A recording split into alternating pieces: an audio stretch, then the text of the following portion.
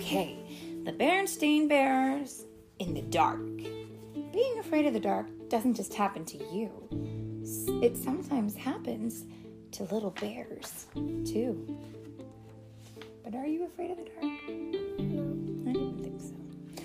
The Berenstain... I am. You are? Oh, okay. The Berenstain Bears in the Dark by Stan and Jan Berenstain, read by Mommy and Philip. Brother Bear, said Sister impatiently, are you going to take all day to pick your books? Sister and Brother Bear were at the Bear Country Library. Sister had already chosen her books and was waiting at the checkout desk. Hold your horses, said Brother. I'm looking for a good mystery. Sister Bear, wait. What is that little baby? Well, we're looking at a picture of the library, and there's a mommy holding a baby, and she's getting a book off the shelf. And Sister Bear has her book, and Brother Bear is looking at books. And there's other people in the library. Okay. Sister Bear usually took out storybooks and books about nature, and sometimes books of poems. Brother liked those too, but lately he'd become interested in mysteries, especially spooky ones. Hey, this one looks good, he said, finally. Okay, let's check out. Said Sister, looking at the cover. It was called The Case of the Crying Cave. It looks scary to me. It kind of does, doesn't it? Say, this is really good, said Brother later that evening when the Bear family had settled down for some reading. Would you like me to read it to you? He asked Sister. Sister was looking at a storybook about 3 kittens who were arguing about which was the prettiest, and it was pretty boring. Are you scared? Teased Brother. Of course not, said Sister. She left her book on the floor and climbed onto the bench beside him. The mystery began quietly. It told about some Bear Scouts who were on an overnight camp out when the Scouts discovered a dark, secret cave. Brother's mystery began to get a little exciting. And when the cave began to cry and wail, it was anything but quiet. "Woo!" cried the deep, dark, mysterious cave, read Brother with a lot of expression. "Woo! Stop!" said Sister, putting her fingers in her ears. "That's enough!" And she went back to her storybook. Scaredy bear, teased Brother. "That's quite enough of that," added Papa Bear, looking up from his paper. At the cubs' bedtime, Papa and Mama said good night, turned off the light, and left the cubs in the usual sleepy darkness. Outside the treehouse, the bright, busy sounds of day had given way to the soft, soothing sounds of night. The quiet conversations of frogs and toads, the soft cry of the owl, the sigh of the night wind. And if you listened very hard, you could almost hear the softest sounds of all, the sounds of lightning bugs switching their lights on and off, on and off. Let me hear that. I don't know. It probably sounds like lightning bugs is another way of calling fireflies. Fireflies and lightning bugs are the same thing. But inside the treehouse, Sister Bear wasn't even beginning to fall asleep. That night, the dark didn't seem the least bit quiet and sleepy. In fact, it seemed like the spooky darkness of a scary cave, and the friendly old chest of drawers and funny clothes tree that Papa had made didn't seem so friendly and funny. It seemed more like cave creatures. So when Brother decided to tease her a little more by making a wailing noise, a really spooky wailing noise, it gave her quite a scare. "Mama! Papa!" she cried. "Hurry! Come quick!" And come quickly they did.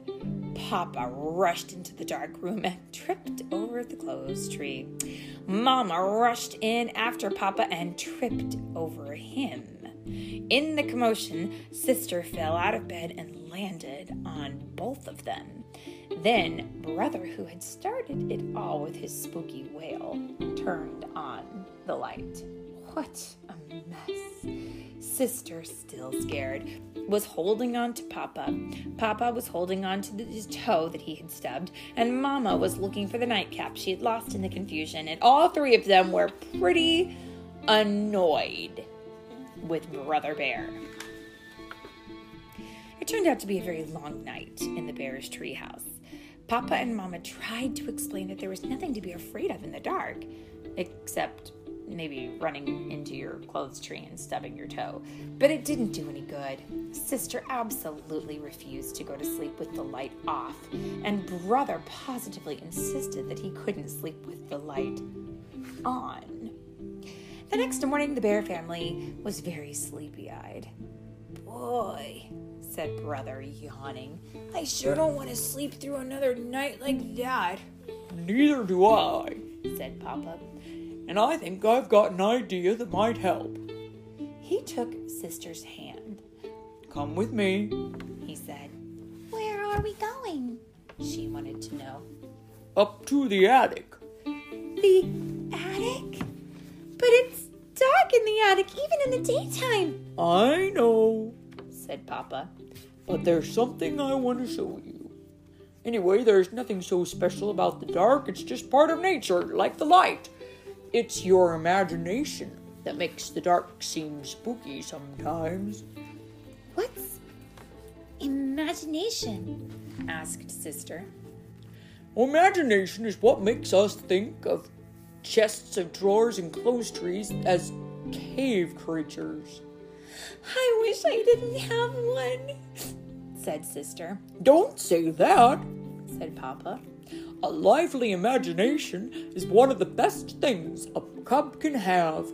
It's imagination that lets us paint trees and make up poems and invent inventions. The trick is to take charge of your imagination and to not let it take charge of you. When they got to the attic, Papa began to rummage through boxes, looking for something. Sister tried to follow Papa's advice and not let her imagination take charge. And it worked. A spooky shape turned out to be the shadow of some old tools. And what looked like a giant was really some piled up furniture. Here it is, Said Papa. my old nightlight, the one I used when I was a cub and I had a little trouble falling asleep in the dark. Sister couldn't believe that her big, powerful Papa was ever afraid of the dark. Oh, sure, Said Papa. Most of us are one time or another. How about reading the rest of the Case of the Crying Cave? Sister asked Brother later that day. Are you sure you want me to? Sure, I want to see how it turns out. She insisted. When it turned out that there was nothing very spooky about the terrible wailing noise, it was caused by wind blowing across an opening in the roof of the cave, like the noise you make when you blow across the top of a bottle. Sister was a little disappointed. And that night, when she and Brother were all settled down in the cozy glow of Papa's old nightlight, she said so. I was pretty disappointed, by the way. The case of the Crying Cave ended. Then Sister went right to sleep.